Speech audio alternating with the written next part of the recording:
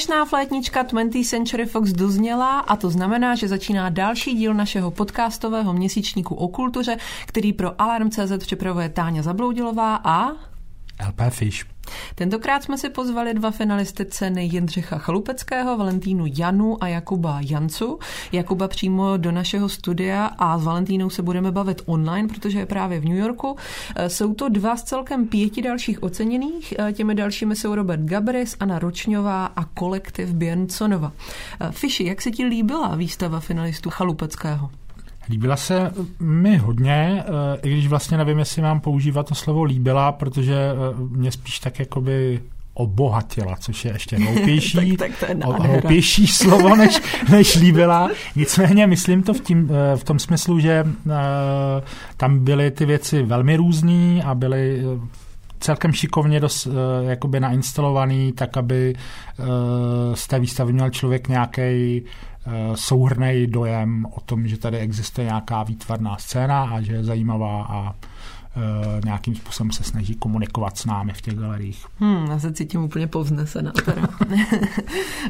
On je to už druhý ročník, kdy se finalisté rozhodli nesoutěžit, takže jsou vítězi všichni, což naši dnešní pozvaní hosté hodnotí, co jsem zatím četla, hodně spokojeně. Jsou rádi, že nemuseli svoje věci tvořit pod tlakem, ale ty jsi mi říkal, že tohleto rozhodnutí, které spoustu lidí kolem mě potěšilo, tak hodně lidí kolem tebe naopak rozčililo.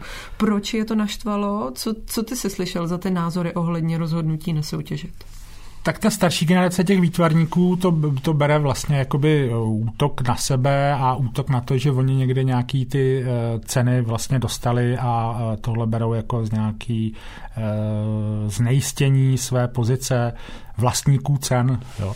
Což já to na jedné straně chápu, jakoby ten přístup a myslím, že je úplně stejně relevantní jako ten opačný, ale co mě vadí je, že se při obhajobě toho starého systému používají slova jako přirozený a takhle to prostě logicky musí být přece, je to tak vybudovaný. A si myslím, že jako je velmi nefér používat slovo přirozený, protože žádný přirozený v tomhle nefunguje. A konec konců, kdyby ti pánové, kteří to říkali se svýma sochama s hranatýma hlavama, se objevili někdy v 18. století, tak by si určitě vyslechli řadu poznámek o přirozenosti. A přijde mi naopak jako skvělý, že se pokouší nějaká nová generace změnit nejenom nějakou hierarchii v tom umění, řekněme, nebo kultuře, ale i vlastně komunikaci uvnitř té scény, což mě přijde vlastně hrozně osvobozující a zajímavý a může to, pokud bude výsledkem to, že se nebudeme bavit o jednom zajímavém umělci za rok z České republiky, ale o 5, tak je to obrovský vítězství. Taky se na to ještě určitě za chvíli zeptáme přímo Valentíny Janu a Jakuba Janci. Teď už ale k naší pravidelné rubrice a to jsou tipy.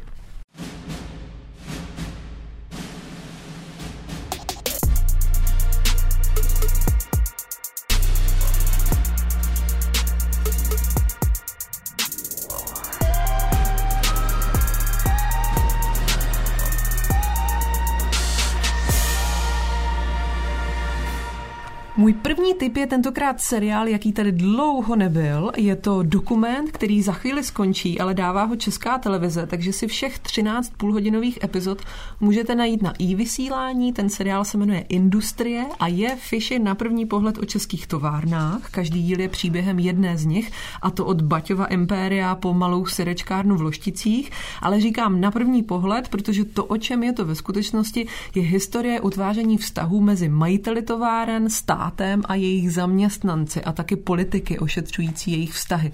Tenhle ten seriál, tohleto mainstreamem zapomenuté, dost mytizované téma zvládá pojmout jako hodně komplexní napínavé drama. Takhle dramaticky zní úvod první epizody.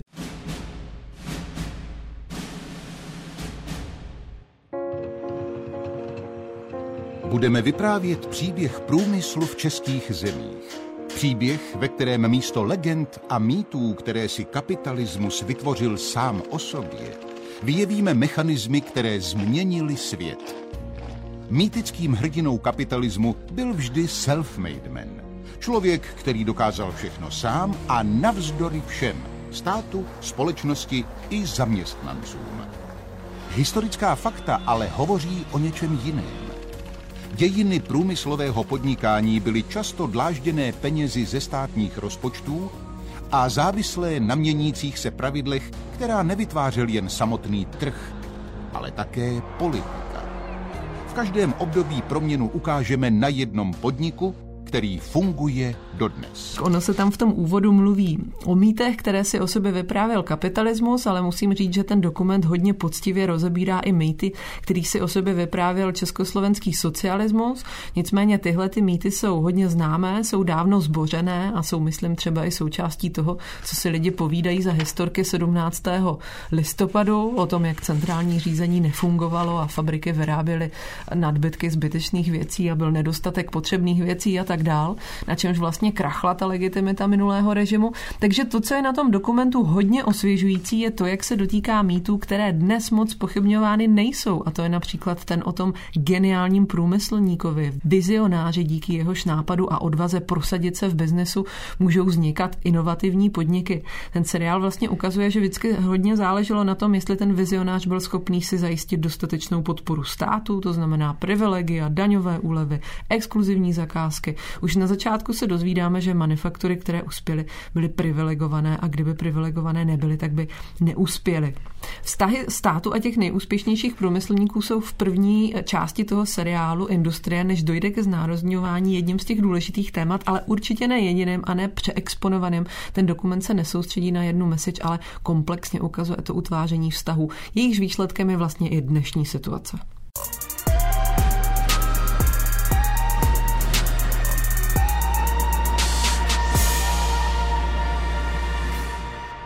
Moje první novinka vlastně ani nebude novinka, jenom upozornění na seriál, který jsem prošvihl a vy byste neměli. První série seriálu For All Mankind jela už v roce 2019, ale já jsem to nějak vytěsnil a na ten seriál jsem narazil až při diskuzi o druhé sérii na zdi mého oblíbeného filmového publicisty a břeclavského vizionáře Petra Pláteníka, takže jsem dohnal rovnou obě ty série. A ten seriál chci opravdu doporučit ze dvou důvodů. Jednak je to ukázka dokonale napsané alternativní historie. Ten seriál je totiž to o tom, co by se stalo, kdyby dál pokračoval hvězdný výzkum, který skončil v 70. letech. V seriálu ale neskončil a dál pokračuje velmi drsné soutěžení mezi Sovětským svazem a USA a nejen to, dokonce jsou do něj zapojeny ženy, a to jak mezi vědci, tak mezi astronauty nebo astronautkami. Kromě toho je tam zmíněno i víc odlišností od naší reality, třeba John Lennon přežije pokus o atentát, Jan Pavel II. Naopak nepřežije a třeba v Polsku prohrála Solidarita a je celá pozatýkaná. A co se mi na tom líbí je, že ten svět je jinak v podstatě úplně stejný jako ten náš. Místo žen tady mají problém s uplatněním nebo třeba s legalizací svého životního stylu gejové, ukazuje se prostě to, že si často představujeme, že by stačila změnit maličká věc na chodu dějin a všechno by bylo jinak. Ale nebylo, protože tahle maličká věc je z pohledu, jak společnost funguje, vlastně každá. Druhá věc, která mě na tom strašně bavila, je to, že ten seriál jde pro mě vlastně hrozně sympaticky proti toku času. Je to strašně oldschoolově natočený, řeší se tam velký témata, který jakoby jsou na jeden díl, i když to vlastně zpětně potom se vrací k psychologii nějakých postav. V podstatě to hrozně připomíná seriály z doby, kdy se na další díl čekalo minimálně do příštího týdne. Ty díly jsou koncipovaný celkem rozvláčně a nevěnují se vlastně nějakému dějovému posunu, ale vývoji mezi hlavními postavami, což jsou nejen věci Alcinasa, ale také hlavně jejich rodiny. Takže vlastně sledujeme dobře napsané vztahové drama, kde ta space opera a ty sci-fi instrumenty, řekněme, jsou jenom kulisy a jenom se občas připojí do hlavní linie. Ten seriál má samozřejmě řadu sledových míst, je na Evropana trochu moc předspaný americkým patriotismem a stejně jako u většině produkcí Apple TV je tam všechno tak dokonale udělané, že tomu občas trošku chybí srdíčko, ale rozhodně jsem rád, že jsem ho nakonec koukl a kdo jste to neudělal, tak na Vánoce je tohle, myslím, doba jako dělaná.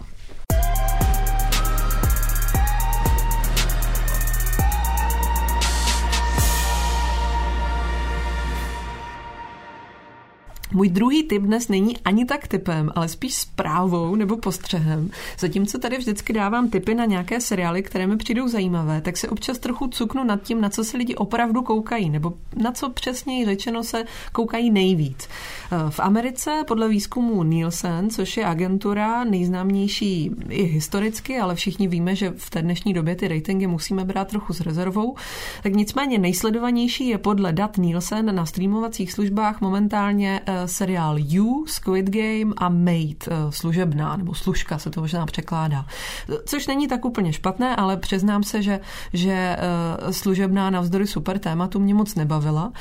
Na českém Netflixu pak lidi koukají na to stejné a na českém HBO se hodně teď dívají na staré věci, to znamená na Big Bang, na Přátele nebo na Hru o trůny. Co mě ale možná donutí se ze zvědavosti fakt znovu podívat na seriál, který jsem před pár lety po pár epizodách odepsala, jsou ratingy Yellowstoneu. Yellowstone je rodinné drama, americké samozřejmě, z ranče uprostřed Montány, ve kterém hraje Kevin Costner, tátu velké rodiny, má několik synů a problémy s budoucností. No a zatímco já jsem to vypla po 3 dílech, tak americké publikum tomu svým zájmem zařídilo už 4 sezóny. Je to taková temnější rančerská soap opera, kterou napsal můj dřív dost oblíbený scenárista amerického úpadku Taylor Sheridan, a o první sezóně se na Rotten Tomatoes dozvíte, že je moc melodramatická na to, aby se ten seriál dal brát vážně, ale je fakt, že s těma dalšíma sezónama to hodnocení stoupá. No a co mě extrémně zaujalo, je, jak o tom na Voxu píše Emily van der Werf. Yellowstone je na ranči zasazené Succession, píše Emily, s Costnerem o vraždě a slepých skvrnách amerických červených států, amerických republikánských států. Tak začíná její text, který pokračuje takto. Tyranský otec, který se chlubí bohatstvím, jeho 4 děti, které vzájemně soupeří a podrážejí se, nejstarší syn je budiž k ničemu, dcera úspěšná v biznesu je otcem nejoblíbenější a nejmladší syn je největší fuck up, ale nakonec nejspíš všechny převeze právě on. Zní to jako Succession? Zní to jako boj o moc? Dost možná. Ve skutečnosti jde o úplně jiný seriál, který se odehrává na venkově a dívá se na něj 4,5 milionu lidí. Zatímco premiéra 3. sezóny Boje o moc přitáhla 500 000. Je Yellowstone republikánskou verzí Succession? Nabízí se to, neříkám tak ani tak, ale klidně si to myslete. Tohle píše Emily van der Werf a upozorňuje, že ratingy Succession budou ve skutečnosti vyšší, protože hodně lidí se na epizody dívá v sebou určeném čase. Yellowstone je nicméně pořád úspěšnější, takže to jenom kdyby vás zajímalo, jaké rodinné drama hýbe Amerikou. A já ve své druhé novince budu mluvit taky o ratingzích a dokonce budu používat, Táňo, i slovo yellow. Když už jsem vytáhl jako první tip takovou vykopávku, tak teď bych rád upozornil na seriál, který má zatím venku jenom pilot. Jmenuje se Yellow Jackets a je to hororová naděje roku, protože kritickou odezvu na Rotten Tomatoes to má 100% a to jsem snad ještě nikdy neviděl. Bude vyprávět příběh dívčího fotbalového týmu, který na cestě na národní šampionát spadne s letadlem a ty dívky zmizí na 19 měsíců, než je najdou. Pilot začíná dlouho po téhle události a divák bude zjišťovat, co se vlastně těch 19 měsíců dělo a tím i odhalovat, jak to měnilo hlavní postavy, tedy přeživší té nehody. No a já se po dlouhé době fakt těším na další díl, protože ty náznaky v pilotu jsou hodně zajímavé a myslím, že ten seriál zabrousí do polohy mého oblíbeného pohanského hororu. Díky, Fiši, a nám nezbývá, než obrátit teď vaši pozornost ke kulturní rubrice Alarmu, kde najdete další tipy, nekrolog Mekyho Žbirky, kde zjistíte, že to nebyl jenom takový nevýrazný popový Slovák, ale dost zajímavá popkulturní postava, recenzi dokumentu o Velvet Underground od Karla Veselého. Fiši, měl jsi vůbec rád Mekyho Žbirku? Nevím, jestli můžu dát. Určitě, kdyby se mě zeptal někdo, co pro mě představoval Meky Žbirka, tak bych řekl, že to byla nejsnesitelnější část normalizačního popu. Jo. Určitě jsem ho, určitě jsem ho jakoby vnímal jako součást nějakého hudebního mainstreamu, ale nějak jsem to nebral. Ale je pravda, že jsem třeba si poslechl jeho alba s Abbey Road a tady takový ty věci už méně známý, který vydával v poslední době a to mě prostě bavilo, byla to normální kytarovka. On totiž to hrál takovou hudbu, která by se prosadila i bez té totality. Dobře, pojďme dál. Pojďme si teda teď už povídat s Jakubem Jancou a Valentínou Janů. Yes.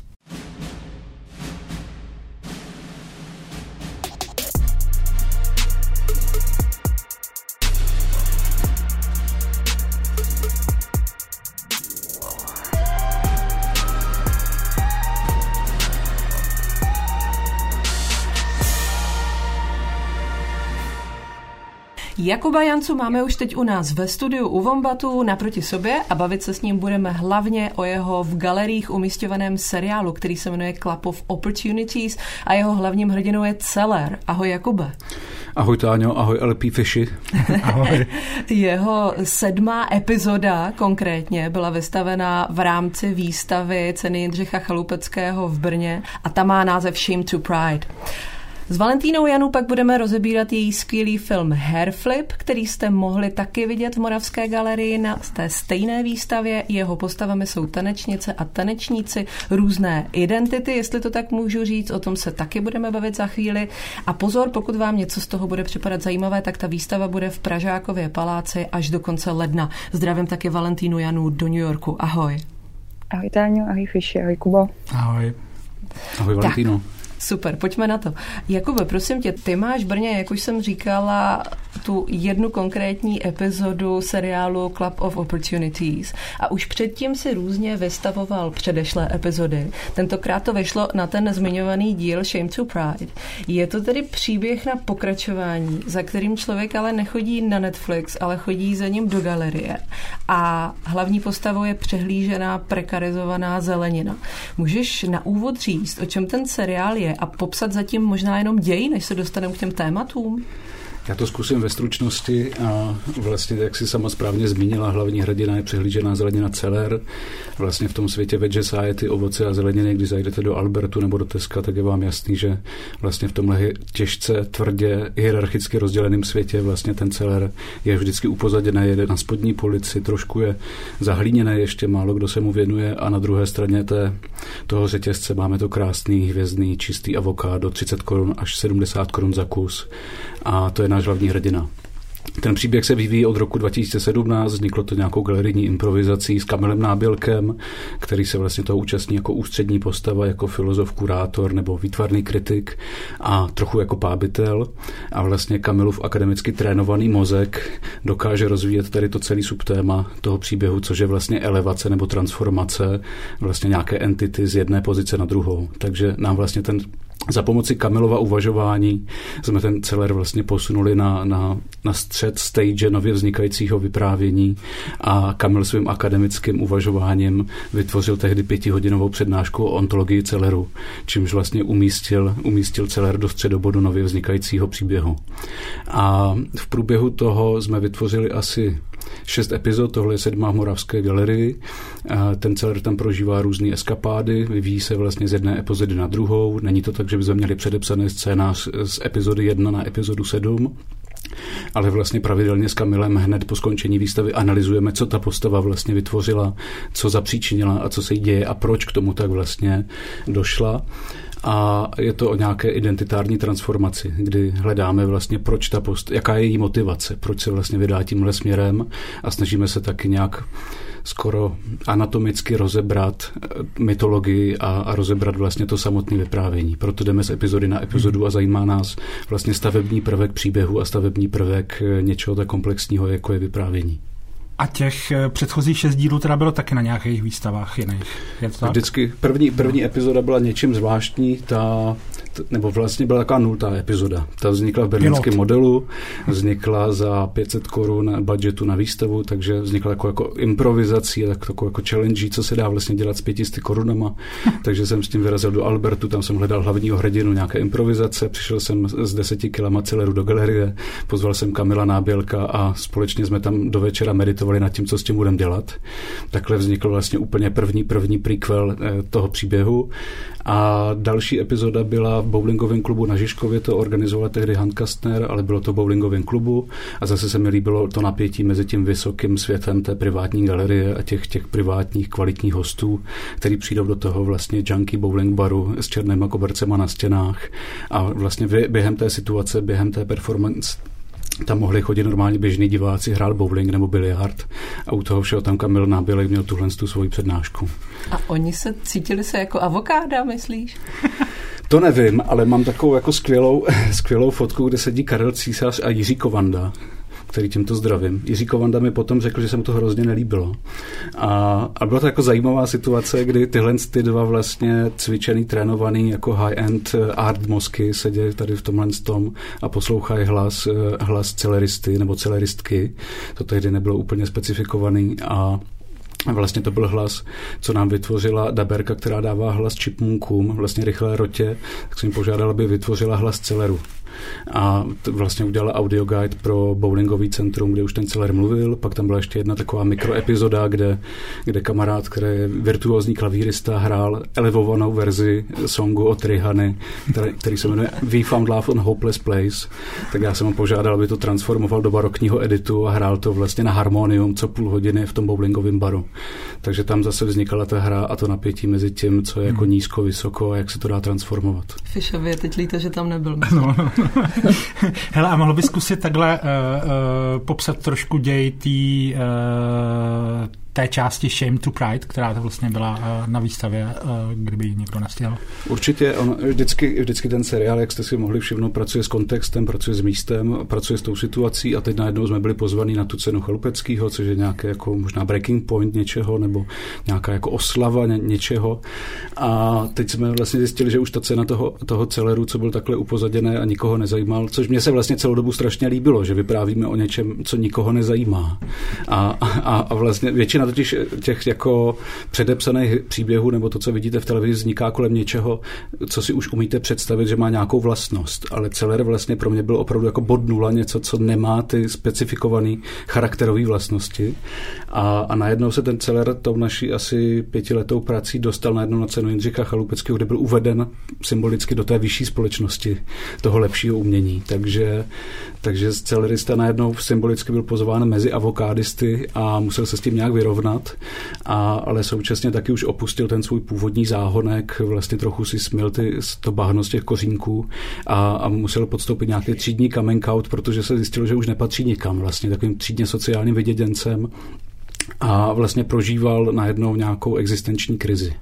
Takže o tom je ta nová epizoda, kdy celerista prožívá třídně sociální coming out, opustil místo, kam už se nemůže vrátit, ale současně necítí vlastně tu sounáležitost s tou novou třídou, s tím novým prostředím. Tak, když já jsem odjel z Brna do Prahy. Je to tak.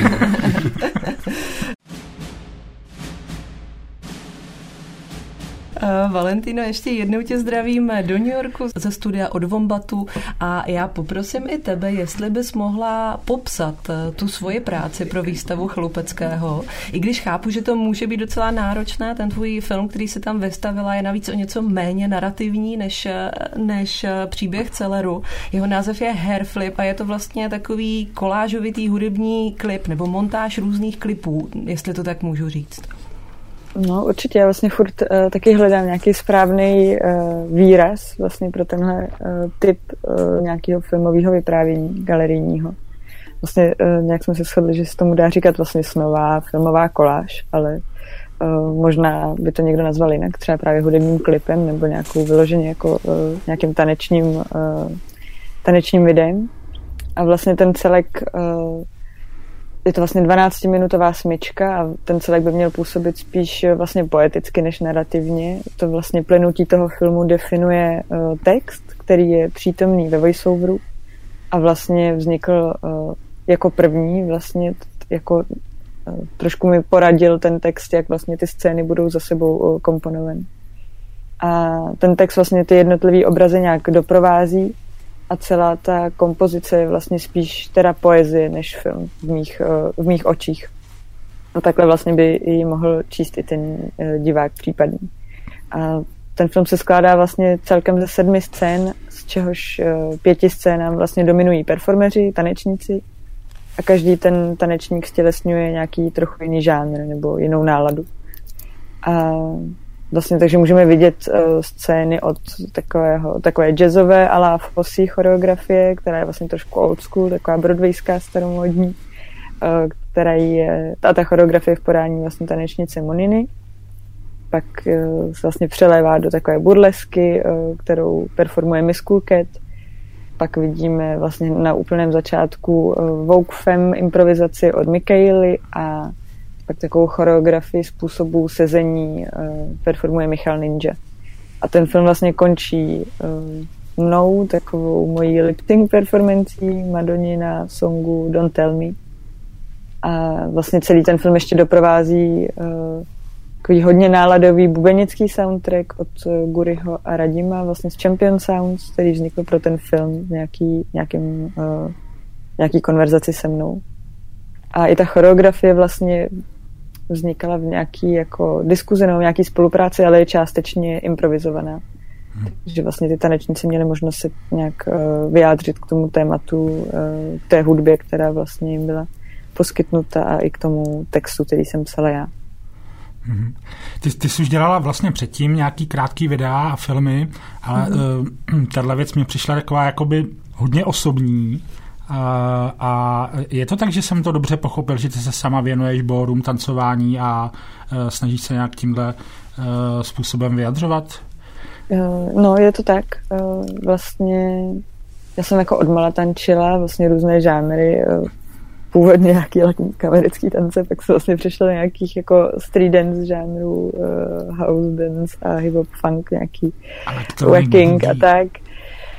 Všechno možný, ale pak vlastně jsem nějak v 18 letech vlastně s nějakým začátkem mého studia umění vlastně přestala tančit, protože mi to nějak už vlastně nedávalo smysl úplně se věnovat těmhle žánrům a před 2 lety jsem vlastně se pokusila oprášit moji svalovou hmotu a začala jsem znova vlastně chodit tančit právě k Michalovi Ninjovi na vlastně Vogue lekce, kterým se vlastně věnuju docela intenzivně. A kdo jsou ty další tanečníci a tanečnice, co tam vystupují v tom videu? Vlastně všechno to jsou moji blízcí přátelé, většina z nich právě tančí se mnou, kromě vlastně Miss Cool Cat, která je především burleskní performerka. A jinak jsou to vlastně jako moje velmi blízká skupina kamarádů.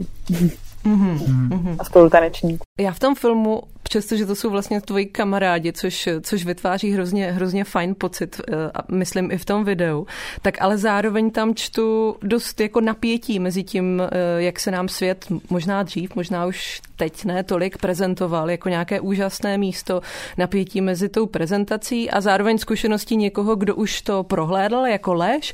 I to slovo lež tam vlastně explicitně padne a skrze ty postavy a to jejich vyjádření čteme nějaký feministický vzdor, ale taky znejištění ohledně toho, kdo s náma vlastně vůbec mluví. Čtu to tam správně a co všechno se tam vlastně dá číst? No, určitě, to je vlastně hodně hezká interpretace. A mě vlastně jako zajímá se nějaký zmatení mezi tou realitou a nějakou vlastně surrealitou, nebo vlastně nějakou i třeba až jako digitální vlastně realitou, která vlastně může třeba z té estetiky až trošku nějak vyplývat, že vlastně ta scéna je většinou hodně jednoduchá, děje se na nějakým prázdném pozadí a ty postavy se vlastně na té scéně střídají často nějakým digitálním střihem nebo tak, vlastně se tak prolévají do sebe. A pro mě bylo důležité pracovat s nějakým tématem vlastně nebinárnosti, ať už jsem se bavila o nějakým rozdílu nebo tenzi mezi performativitou a autenticitou, nebo nějakým osobním, veřejným, intimním a i vlastně nějakou femininitou a maskulinitou. Vlastně všechny tyhle nějaký dualismy se tam snažím nějak trošku rozmíchávat nebo promíchávat. Stejně tak vlastně nějakou lež nebo pravdu nebo nějaký jako zobrazování té reality skrze nějaký média nebo popkulturní média. Já jsem odpověděla. Určitě. Pojďme se teďka vrátit na chvíli k Celleru. Já když jsem viděla Shame to Pride, neviděla jsem právě žádný jiný díl, tak mě hlavně trklo, jak hodně srozumitelný je ten příběh a jak je rezonující. Připomíná vlastně hrozně moc známých narrativů a přitom je to, jak už jsme tady říkali, o nějakém hledání vlastní identity v hierarchické společnosti, o třídním předběhlictví, o tom, co takové přeběhlictví vlastně dělá s našimi emocemi, sebeúctou. A působilo to na mě jako nějaký komentář o tom, jak jsme zvyklí vlastně stavět a vnímat ty narrativy a Jakub už tady o tom vlastně trochu mluvil, o těch základních stavebních kamenech těch narrativů. A když se dozvídáme z toho instalovaného videa, že ten Celer už od malička trpí tím, že ho děti v polívce vynechávají a vyjídají tu jinou atraktivnější zeleninu, přičemž před chvílí jsme ho viděli vstupovat do světa těch nadřazených avokád, tak to vlastně s náma rezonuje hrozně moc. Takže jak vy jste s tím vlastně pracovali? Jak je možné, že se tam toho tolik ozývá? To já nevím, já jsem jenom jako šokovaně překvapený, jak se tady dobře připravený a jak to hezky interpretujete.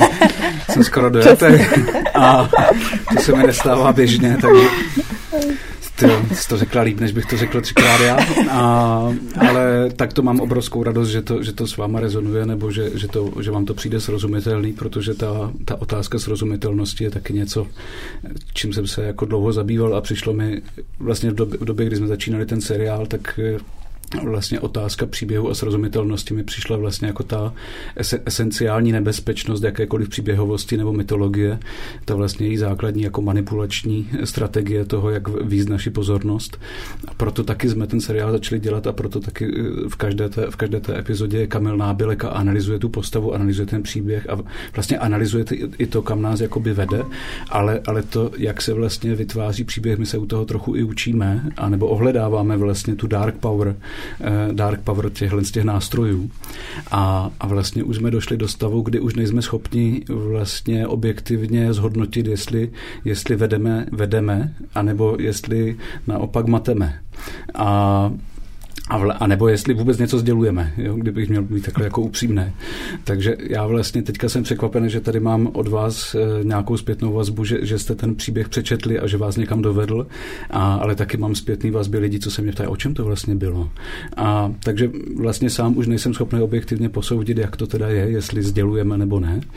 A tak asi takhle bych odpověděl. To je zajímavý. Já jsem právě čekala, že to máte jako hodně pevně v rukou, takže je to jako překvapivý i pro mě vlastně tady tahleta odpověď. No, my vlastně už nevíme, my už jsme se asi automatizovali. My jsme se automatizovali a vlastně možná ta pevnost nebo kontrola se nám tak nějak stala samozřejmou, ale vlastně bych rád, aby jsme se zase trochu rozmělnili a zase ji trochu ztratili, takže uvidíme, jak to bude v dalším díle. A neexistuje teda nějaký seznam explikací do budoucnosti, jak se ta postava bude vyvíjet a ten děj? Necháváte to jakoby tu postavu se vyvíjet samu a reagovat na to, jak se třeba změníte mezi tím jedním dílem i vy? Přesně tak, jak popisuje, že vlastně ta postava absorbuje nějaké naše problémy, absorbuje problémy toho místa, v kterém se odehrává ta epizoda, v kterém se odehrává ta galerijní prezentace, ale může to být samozřejmě i negalerijní prezentace, víš ta epizoda v bowlingovém baru. Ale vlastně dopředu nevíme. My teď nevíme, co se stane v dalších 3 dílech, nemáme nic takového vymyšleného, nemáme scénář, ale vlastně s Kamilem se potkáme, debatujeme nad tím, co ta postava jako udělala, co se jí stalo a kam by se mohla vyvíjet dál. Což si myslím, že je na tom vlastně nejzábavnější. Je to tak, že ten Celer si ty, jako umělec, který se musí podbízet těm galeristům? Jo, určitě. Jako někdy, no jasně, tak pro mě vlastně ten vstup do toho světa tady těch galerií nebo setkávání se s těma art professionals je taky nějaká forma jako roleplay nebo forma nějaký jako observování a přicházení do světa, co objevuju a ohledávám tom, jaký má zákonitosti, co se v něm děje. Myslím, že snažím se do něj vstupovat s nějakým jako odstupem a nadhledem a někdy to samozřejmě není možný, ale vlastně děje se tam spousta bizarních situací a možná něčeho, o čem by se dal natočit mnohem zajímavější film, než co je třeba v téhle epizodě. Ale rozhodně ta transformace z toho jako malého záhonku na ten velký záhonek, tak to je můj osobní příběh. Ty těch zajímavých příběhů máš víc. Ty si před tímhle projektem vymyslel jako svoji diplomku projekt Spiritual Fitness, což byla taková galerijní parodie na různé kulty koučů, sebezdokolování těch gurů a takových. Proč tě chytlo zrovna tohle? Přijde ti to jakoby nebezpečná věc, anebo jako bizarně zajímavá součást popkultury? Takže vlastně spiritual fitness bylo něco jako roleplay terapie, kdy ty vlastně na sebe vezmeš tu opačnou roli. A samozřejmě v tom byla nějaká hra, nadsázka, získalo to tady tu New Age nebo scientologickou estetiku, ale vlastně vycházelo to z nějaké osobní zkušenosti, kdy naopak já jsem byl na té druhé straně toho kultu, nebo kultu osobnosti možná, a zažil jsem nějakou osobní zkušenost, kdy jsem měl pocit, že mě někdo někam manipuluje, nebo vlastně někdo nějakým způsobem vede moje vědomí jinam, než já bych si přál, a vlastně v době takové jako čisté, pure naivity to pro mě bylo jako důležité to otočit a vlastně osahat si tu roli toho guru a v té pseudosektě, která samozřejmě existovala v tom projektu, ale vlastně sám jsem se jakoby naučil o těch zákonitostech manipulace. Jo, že jsem vlastně musel jakoby nastudovat vůbec tu problematiku, která do té doby pro mě byla jako záhadná, nebo jsem skoro až nechtěl věřit, že to funguje takhle mechanicky. Takže jsem se jako z manipulovaného jako snažil vtělit do toho manipulátora a vlastně si u toho uvědomit ty zákonitosti, co se mi děli.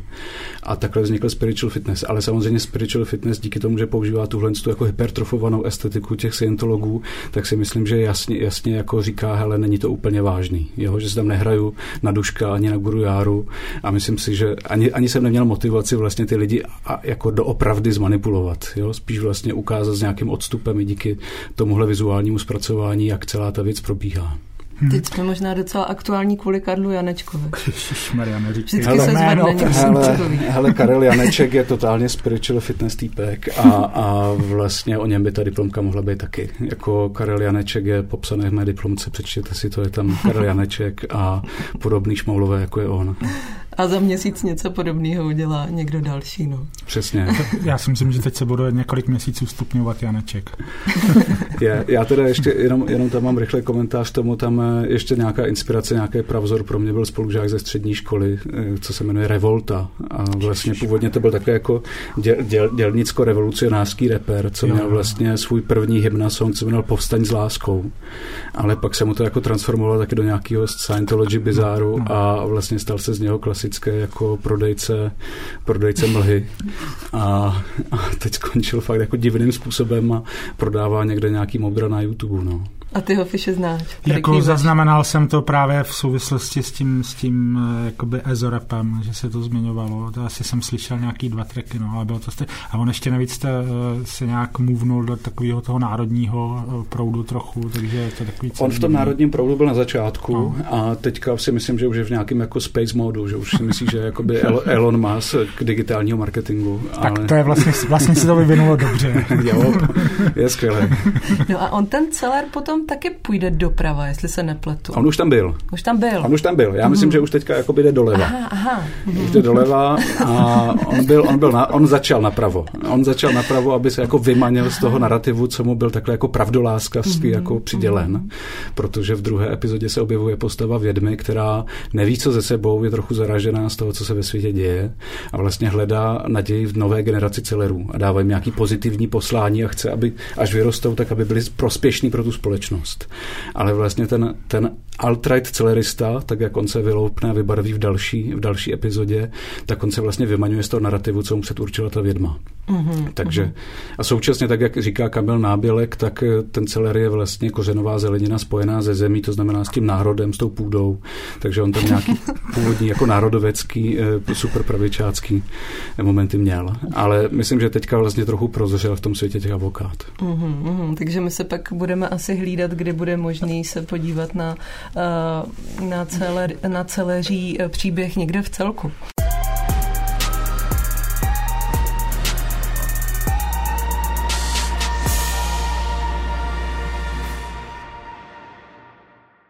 O tom Club of Opportunity se teda vlastně dá říct, že to je identitární drama. A tvoje práce, Valentino, aspoň já mám pocit, se jako do nějaké míry taky týká identit a jejich třeba úhlů pohledu. Dá se to tak říct? A zabýváš se tím tématem nějak hlouběji, nebo jsem vedle a spíš pracuji s jinými tématy a tohle se tam dostává nějak intuitivně? No asi určitě dá že se to tak dá nazvat, ale vlastně ta práce s identitou je samozřejmě částečně nějaká moje jako teoretická příprava, nebo že mě to téma nějak zajímá jako ohledávat v rámci nějaký současné filozofie a tak, ale vlastně nerada bych přímo ilustrovala nějaký filozofický postupy v mý vlastně ty jako volný práci. A myslím si, že v těch vlastních textech nebo v té vlastní jako poezii, tak je to spíš jako intuitivní, že asi tu identitu, kterou tam nějak nastavuju, nějaký možnosti jako reflexe nebo nějakého zrcadlení se v těch pracech, tak většinou to vychází asi z nějakých vlastních observací a nějakých vlastních prožitků. Dalo by se třeba říct, že to může referovat o nějaký identitě mý generace vlastně, nebo i genderu. A jaký je vlastně étos ballroom tanečníků? Jestli můžeme třeba nejdřív mluvit o tom, jaký je étos vaší pražské jako taneční skupiny, jak ty témata nahlížíte, jestli je to něco, co tam je prostě implicitně přítomný, nebo jestli je to někdy explicitně řešený. A potom možná, jak to teďka nějak se o to zajímáš v New Yorku, nebo jak to tam pociťuješ? Je to vlastně implicitně přítomný v jakýmkoliv ballroom zážitku, který můžete vlastně prožít, když se účastníte nějaký vlastně vogueový nebo ballroomový function. A vlastně to v Čechách je ballroom velmi jako čerstvá záležitost, se dá říct. Je to tak, že vy jste první? V nějaký větší míře. Ne, nejsem. Vlastně ten father. Ještě bych vlastně jako ráda řekla, že nejsem asi úplně nejvhodnější kandidát tady vlastně na nějaký jako popis vlastně nějaký ballroom kultury. Uvědomuji si, že jsem vlastně nová v té scéně, ale můžu se vlastně pokusit nějak popsat to, jak ta scéna vlastně v Čechách a třeba jak vypadá a co jsem tady už měla třeba v New Yorku šanci vidět. Vlastně první voguer v Čechách byl právě Michal Ninja, který je i přítomný v tom mém videu a je to vlastně father toho našeho Kiki Houseu pražského, který vlastně před 10 lety odcestoval do New Yorku z úplně jiných důvodů, kdy vlastně se chtěl učit wacking, vlastně úplně jiný žánr a tady vlastně měl šanci navštívit ballroom a naprosto se do té vlastně kultury zamiloval a začal se tomu věnovat. To byl to vlastně první člověk, který nějak přivezl Vogue, nějak exportoval Vogue vlastně do Čech. A takže v posledních 10 letech už se tady jako objevují nějaké snahy o to vlastně se tomu tanci vlastně věnovat, nebo vůbec té kultuře. A momentálně jsou v Čechách a na Slovensku, vlastně ty scény jsou docela propojené, to československá, a jsou vlastně 4 housey, myslím. A už se vlastně podařilo realizovat několik vlastně ballů, na který přijeli i hosti vlastně z Polska, z Ukrajiny, z Maďarska. Takže vlastně je to taková středovýchodoevropská ballroom komunita. A my si vlastně jako velmi přesně uvědomujeme, že to, jak vlastně si Vogue interpretujeme nebo ballroom interpretujeme v Čechách, je samozřejmě mimo ten svůj původní historický kontext, který patří sem vlastně, patří do USA a vlastně přímo původně do New Yorku. A vlastně snažíme se promýšlet, jak podobnou kulturu rozvíjet vlastně v našem jako v našem prostředí, tak aby jsme ji vlastně neinterpretovali nějak nevhodně. A je to vlastně něco, čím se jakoby zabýváme, bavíme se o tom, co to vlastně může přinášet, to, že se pokoušíme nějakou ballroom scénu tvořit i v Čechách. A nějak jsme přesvědčeni, že to vlastně svůj význam, nebo že to svůj význam má. Že si uvědomujeme, že ten ballroom v Čechách vlastně má svoji podstatu, protože se nám na každé akci vlastně vyjevuje, jak je to zásadní moment pro spoustu lidí, pro vlastně celou tu queer komunitu. Že je to nějakým způsobem osvobozující pro ty lidi. Je to tak. Je to naprosto zásadní zkušenost, myslím. Nebo jde to vidět vlastně na těch lidech, na těch, kteří teda chodí na ty lekce nebo tak. Mm-hmm. A teď vlastně tady v New Yorku, nevím, jsem tady teď ve 14 dní, ale už jsem vlastně stihla oběhnout pár ballů i pár lekcí a vlastně bavit se s těma legendama, z Legendary Vogers, který vlastně jsou nadšený z toho, že se něco podobného pokoušíme vlastně v Čechách dělat a jsou velmi supportive k tomuhle snažení. A vlastně si přejou, aby se ten ballroom takhle šířili do míst, kde vlastně původně neměl šanci jako přirozeně vzniknout, jako třeba tady. My jsme možná trochu závistiví, Fiši, že? Teďka, že netancujeme v New Yorku. Je to skvělý. Já bych na to koukal, teda spíš, abych netancoval, ale...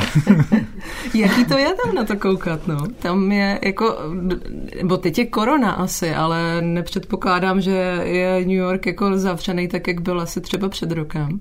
Takže žádné restrikce momentálně moc nejsou, kromě kontrolování očkování. Jinak vlastně všechny akce se dál dějou vlastně v původní velikosti.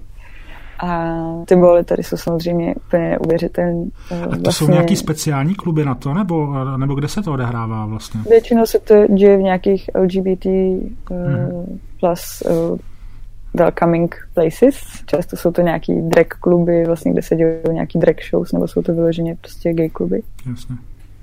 A ty akce tady vlastně, já jsem až jako překvapená z toho, jak to působí vlastně undergroundově, že tam není moc obecenstva, který by nevědělo, na co se jde dívat, nebo bylo tam poprvé.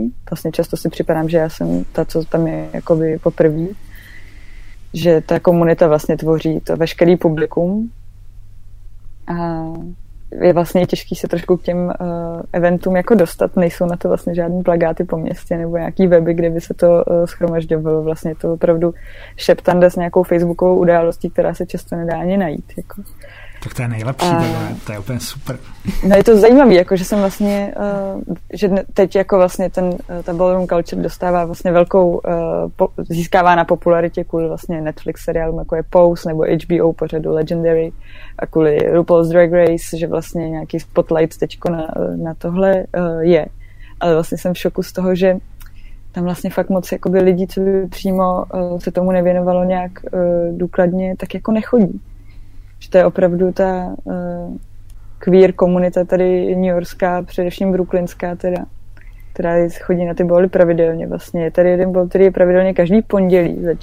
Začíná v 11, začíná kolem 2 ráno většinou. Ten je vlastně takový, jako je to velmi sympatický místo, kde vlastně můžou se toho ballu účastnit i úplní začátečníci, že jsou tam vlastně takzvané virgin kategorie, kde se může vlastně zapojit někdo, kdo předtím ještě ball nikdy nešel a s tím, že se mu dostane hodnocení s plným respektem k tomu, že začíná.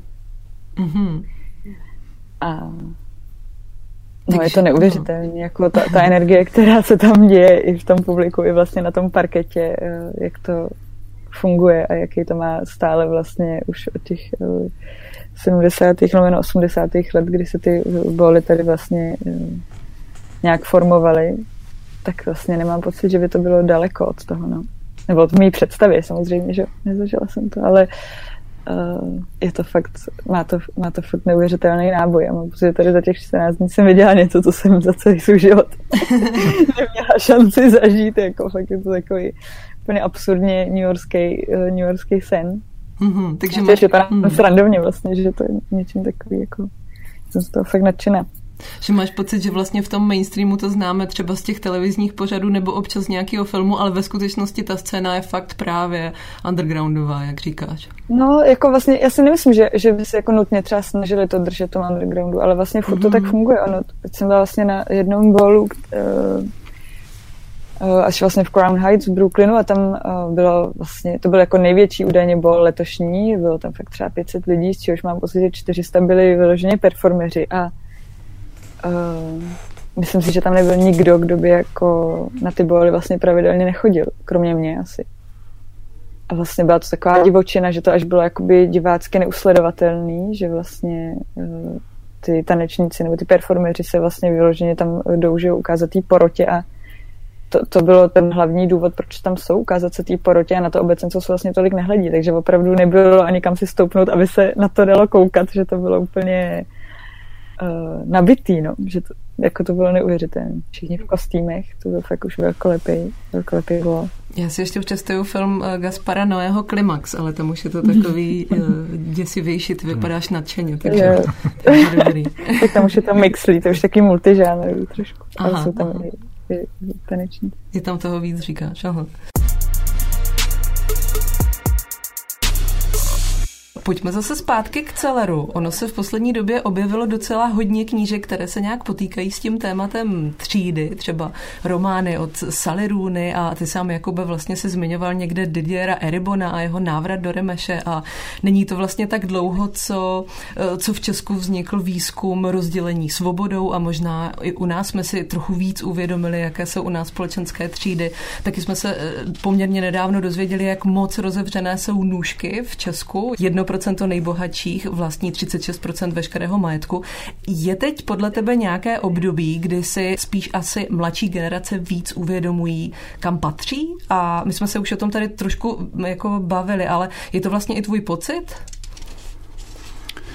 Je to můj pocit a je možný, že většina lidí k tomu došla i díky té koronakrizi, že museli třeba intenzivně komunikovat s tím svým původním prostředím, nebo myslím si, že tady máme velký procento lidí, kteří utíkají na univerzity nebo za prací vlastně do větších měst a jsou někde z periferie a vlastně během koronakrize museli volat zpátky domů, zjišťovat, jestli babičky jsou v pohodě, jestli mámy jsou naočkovaný, nebo jestli používají roušky. Možná, že když tam přijeli na Vánoce, tak měli pěknou debku, protože zjistili, že táta, co obsluhuje doma na baru, tak je totální popírač, často je mu tam lidi ve frontě a praskají na něj. A tak tohle se možná těm lidem asi dělo a u toho si říkali sakra, tak do jakého vlastně toho komunikačního vzorce nebo pole patřím a co jsou vlastně ty moje cíle nebo hodnoty v tom mém prostředí. A já jsem zažil něco podobného, takové jako flashback. Asi jsem si nějak, ono to tak nevypadá, ale skrze tu práci jsem si vlastně vyřešil ty poslední 2 roky. A nějakým způsobem jsem zjistil, že už třeba musím používat i jiný jako komunikační vzorce, když volám domů. A skoro jsem se díval až na nějaký videa jako policejních vyjednavačů, jak se na něčem jako domluvit. Zjistil jsem, ty vole, tak já už prostě nemám jak přemluvit, já už jsem jenom takový ten chytrý Kuba z Prahy, co když tam zavolá, tak je za úplnýho čurák, pardon. A vlastně nikdo mě nebere vážně, že jo, protože jsem ten jako vyděděnec, co nám přece nebude říkat, jak to máme dělat, že jo. To už je ten chytrý Kuba a to my nebereme vážně. Takže jsem nad tím hodně přemýšlel, pak samozřejmě jsem četl tady Didiera Eribona a uvědomil jsem si, že tam je vlastně několik paradoxů a myslím si, že obecně v té mé práci mi jde o to si zvědomit něco, co jsem dřív bral vlastně intuitivně nebo automaticky a ten Eribon to vlastně popsal skvěle, popsal tam vlastně jeden zásadní jako moment, kdy on se jako elitní levicový intelektuál vlastně většinu života snažil vydědit vlastně z nějaké dělnické třídy a vlastně měl tu vnitřní jakoby nenávist, kterou si budoval, která mu pomáhala se vlastně jako dostávat dál, že vlastně nesnášel to prostředí, z kterého pocházel a nesnášel ty limity, co mu to prostředí definovalo a musel je vlastně nějakým způsobem pokořit a vyvinout nějakou novou strategii, jak se dostat na to nový místo. Ale najednou na tom novém místě zjistil, že tam nepatří taky. A já samozřejmě, když to srovnáš s tím dramatem životního příběhu Didiera Eribona, tak jsem nezažil takovouhle jako extrémní eskapádu. Myslím si, že to český porevoluční prostředí je mnohem bezpečnější. Moje rodina je skvělá a já mám rád svou rodinu a jsou to úžasní lidi. Ale současně jsem vyrůstal někde v Prostějově na sídlišti na sportovní škole a když jsem tam přišel v růžovém tričku, tak prostě se mi smáli, že jsem gay, no. A takže vlastně tyhle jako jednoduchý prvky tam fungovaly všude. Pak když se dostaneš najednou z Prostějova, já jsem měl jakoby vtipný kombo, nevím, co to bylo za identitární trénink, co mi připravili rodiče, ale vlastně jsem žil mezi Prostějovem, Ostravou a Prahou. Takže kamkoliv jsem přijel, tak se mi někdo smál. A takže když jsem jel s dětma na tábor, s dětma z Prahy na tábor, tak jsem byl prostě vidlák a křičeli na mě seno a vidle. Když jsem jel zpátky do Ostravy, tak jsem taky neseděl, protože už jsem mluvil moc dlouze. Když jsem se vrátil do Prostějova, tak už jsem taky úplně jako nezapadal, takže vlastně to bylo vždycky vtipný, jako najít ty komunikační vzorce s tím novým prostředím a asi to bylo takový jako maxipesfík challenge, jako kolik jazyků umíš, tolikrát si člověkem. Bylo to v Maxipsu fíkovi? Je to možný, já teď nevím. Ne, to byl Mácha Šebestová. Všechno je možný. A vlastně to byl takový jako challenge, jak komunikovat se svým prostředím a jak se v něm domluvit. Každopádně teď se mi to všechno během korony vybavilo a uvažoval jsem nad tím, jako jak se domluvit se svým původním prostředím a jak se domluvit s tím novým. Mně to tady ještě teda příjemně rezonuje s tím tématem Valentíny, která je, jako ze svého regionu je vlastně uprostřed New Yorku a zase tam jsou úplně teda jiný jako témata, ale něco to má vlastně společného. A my tady máme ještě na vás posledních pár otázek, které vlastně by mohly být tak společný pro vás, pro oba. No. Já jsem si vlastně uvědomila, že vy oba jste nakonec takový režiséři, nebo ten způsob, jako jakým pracujete, je takovej režisérský.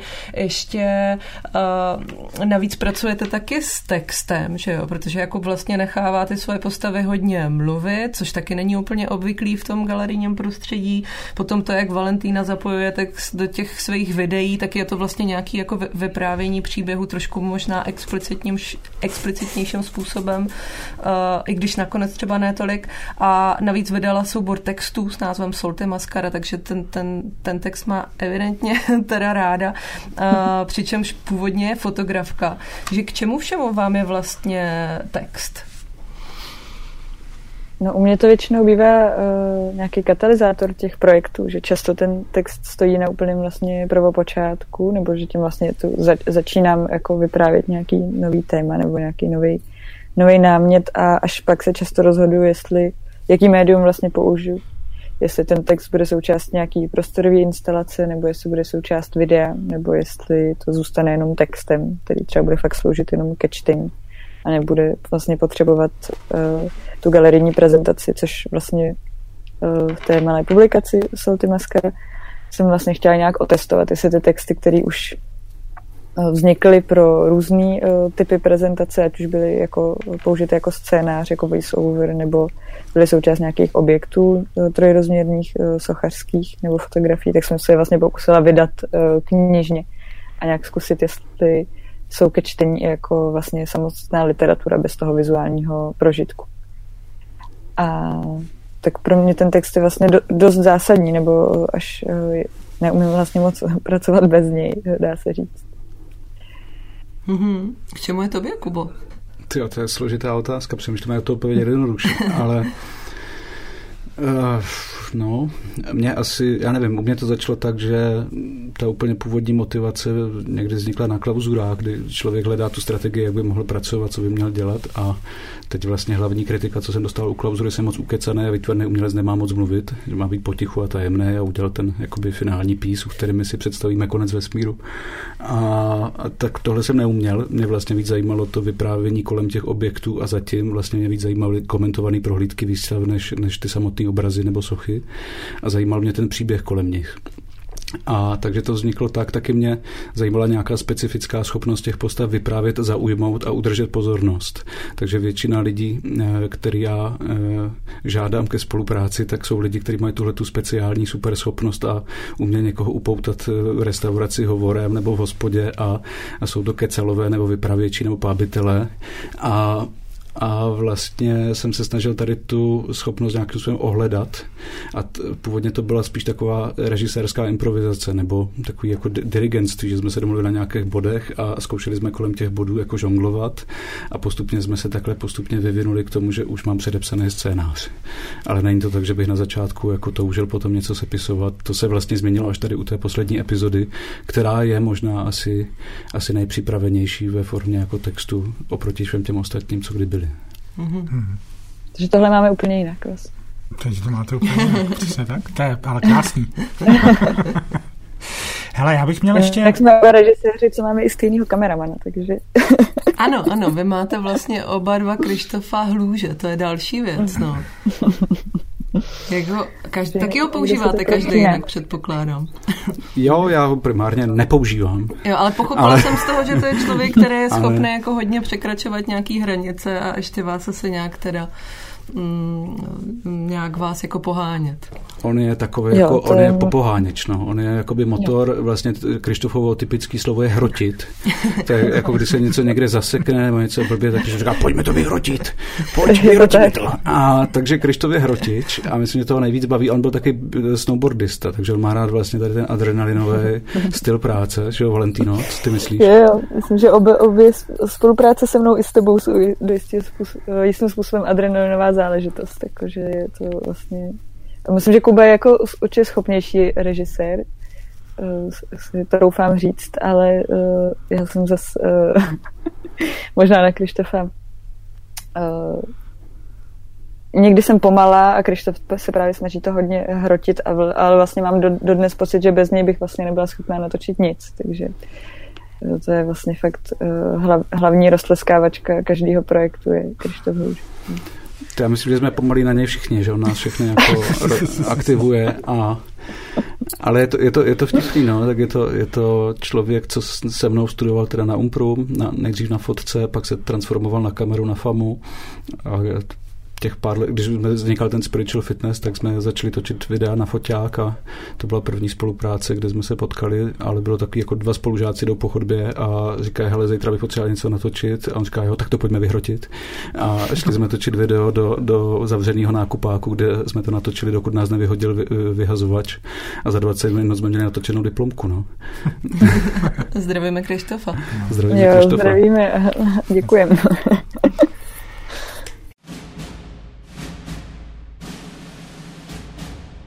Já ještě jednu takovou společnou otázku bych měl. My jsme Stáňou už na začátku zmínili, že vy jste vlastně v druhé skupině finalistů ceny Jindřicha Chalupeckého, která se rozhodla mezi sebou nesoutěžit. Což třeba já jsem zaznamenal v generaci takových starších výtvarných umělců na to úplně jako vyhrocený reakce. A vlastně by mě zajímalo, proč jste se tak rozhodli, jestli byste k tomu byli schopni říct nějaký statement, co zatím vidíte, protože předpokládám, že ta paranoia spiknutí proti výtvarným umělcům nad 50 let v tom nebude. Co, Kubo, kdo to dá? Klidně rozjeď nějakou jakoby spikleneckou teorii. Vyhraň to. No, takhle. My jsme se rozhodli nesoutěžit. To rozhodnutí pramenilo vlastně z celého spektra nějakých důvodů, ať už to byly nějaký rešerše důkladný vlastně samotné společnosti Jindřicha Chalupeckého, který se tomu vlastně věnují dlouhodobě, tomu, jestli to soutěžení, jak dneska soutěžit a jak dnes dělat vlastně soutěž o výtvarné umění. Zároveň to samozřejmě ovlivnilo spoustu zkušeností našich bývalých kolegů neboli bývalých laureátů a finalistů ceny Jindřicha Chalupeckého. Zároveň tam ještě hrály roli naše osobní nějaké motivace a samozřejmě pandemický rok, pandemická situace a taky nějaká naše nechuť proti sobě soupeřit skrze naše projekty, které je těžké zrealizovat už samo o sobě.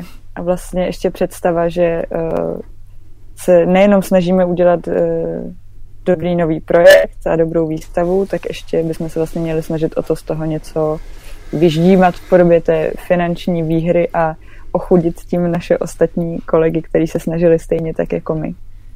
Vlastně nám to přišlo jako nepřirozený a nepříjemný doslova a stresující. Kuba proto má hezký přirovnání, kterým říká oktagon, kdy vlastně jsme hozený takhle do ringu a máme se vlastně poměřovat síly skrze nový projekt. Vlastně dodnes ty diskuze jakoby trvají o tom, jestli soutěžit, nesoutěžit, jak oceňovat a jestli oceňovat a asi to není na to asi teď úplně jako jednoduchý odpovědět. Každopádně si myslím, že jsme všichni velmi rádi, zpětně možná ještě víc, než jsme byli na začátku, že soutěžit nemusíme.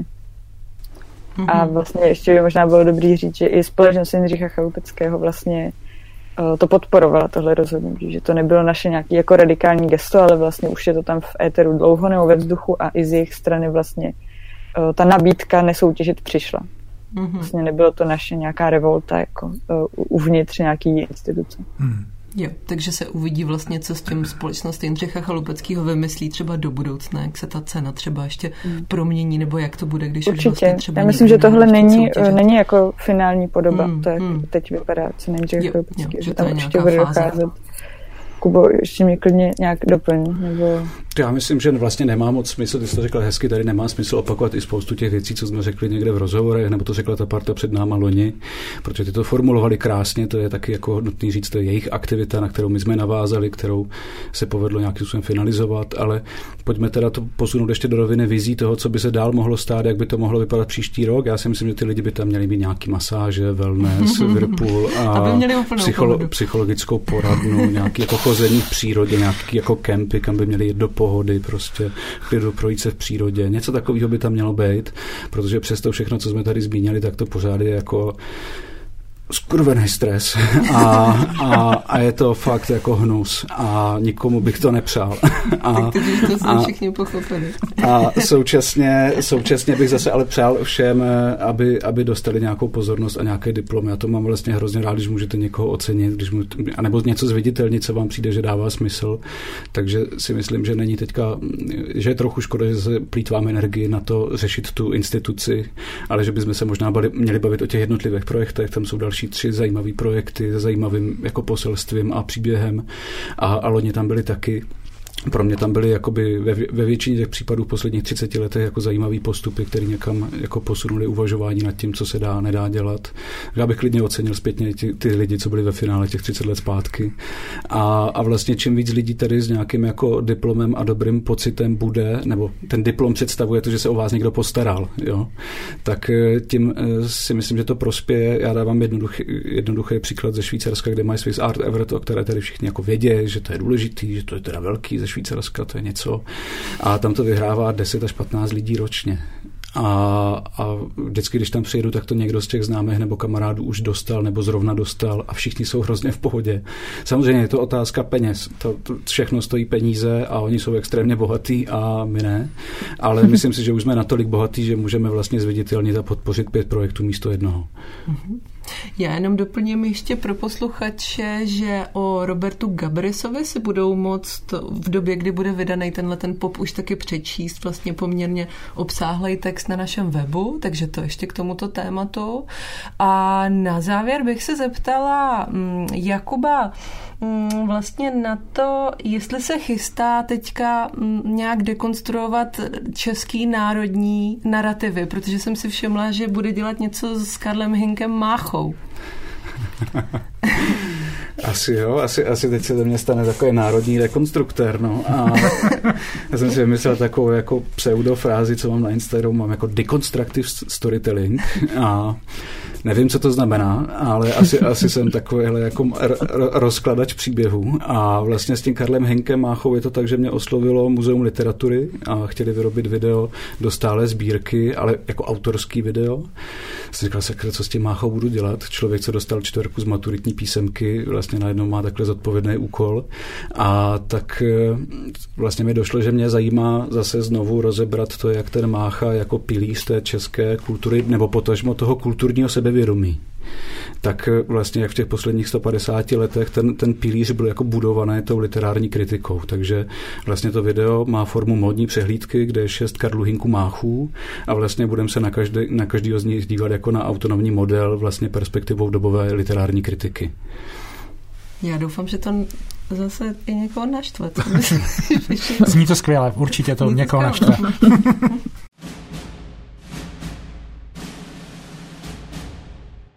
Tak jo, a Valentino, co čeká tebe za nový projekt? Zase nějaký tancování? No momentálně teďko právě se stala zajímavá věc, že v New Yorku zároveň Marie Lukáčová, vlastně umělkyně a raperka, se kterou vlastně chystáme výstavu v únoru. Budeme vlastně dělat kolaborativní projekt, který je zatím trošku ještě teda v plenkách, ale měl by to být právě nějaký hudební klip, ke kterému asi vznikne i nová hudební produkce naše společná. Takže já vlastně nejsem úplně zvyklá spolupracovat jakoby na nových projektech jako v nějakém tandemu. Jsou to jako moje projekty, ke kterým vlastně zvu nějaký jako hosty, se kterými spolupracuju, ale tohle by vyloženě měla být jako naše společná činnost. Takže teď jsme se tady setkali několikrát přímo v New Yorku tady a pokoušeli jsme se dopátrat, co bude to naše vlastně společné téma. Ale jinak tak na to zvu v únoru do NODu, do NOD galerie. Tak to se budeme těšit. A ještě jednou doplním, že pořád ještě lidi můžou chodit do Brna na toho Chalupeckýho a to už je asi úplně s očkovacím pasem. S očkovacím pasem, jo. Se 3. dávkou třeba se i někdo už dávkou. může. Já ještě nemůžu. To je krása. Jsme nadchli na závěr. Tak jo. Tak jo. Tak vám moc děkujem, bylo to zajímavý. Děkujeme. Taky moc děkujeme. Tak my taky moc děkujeme. Otázky.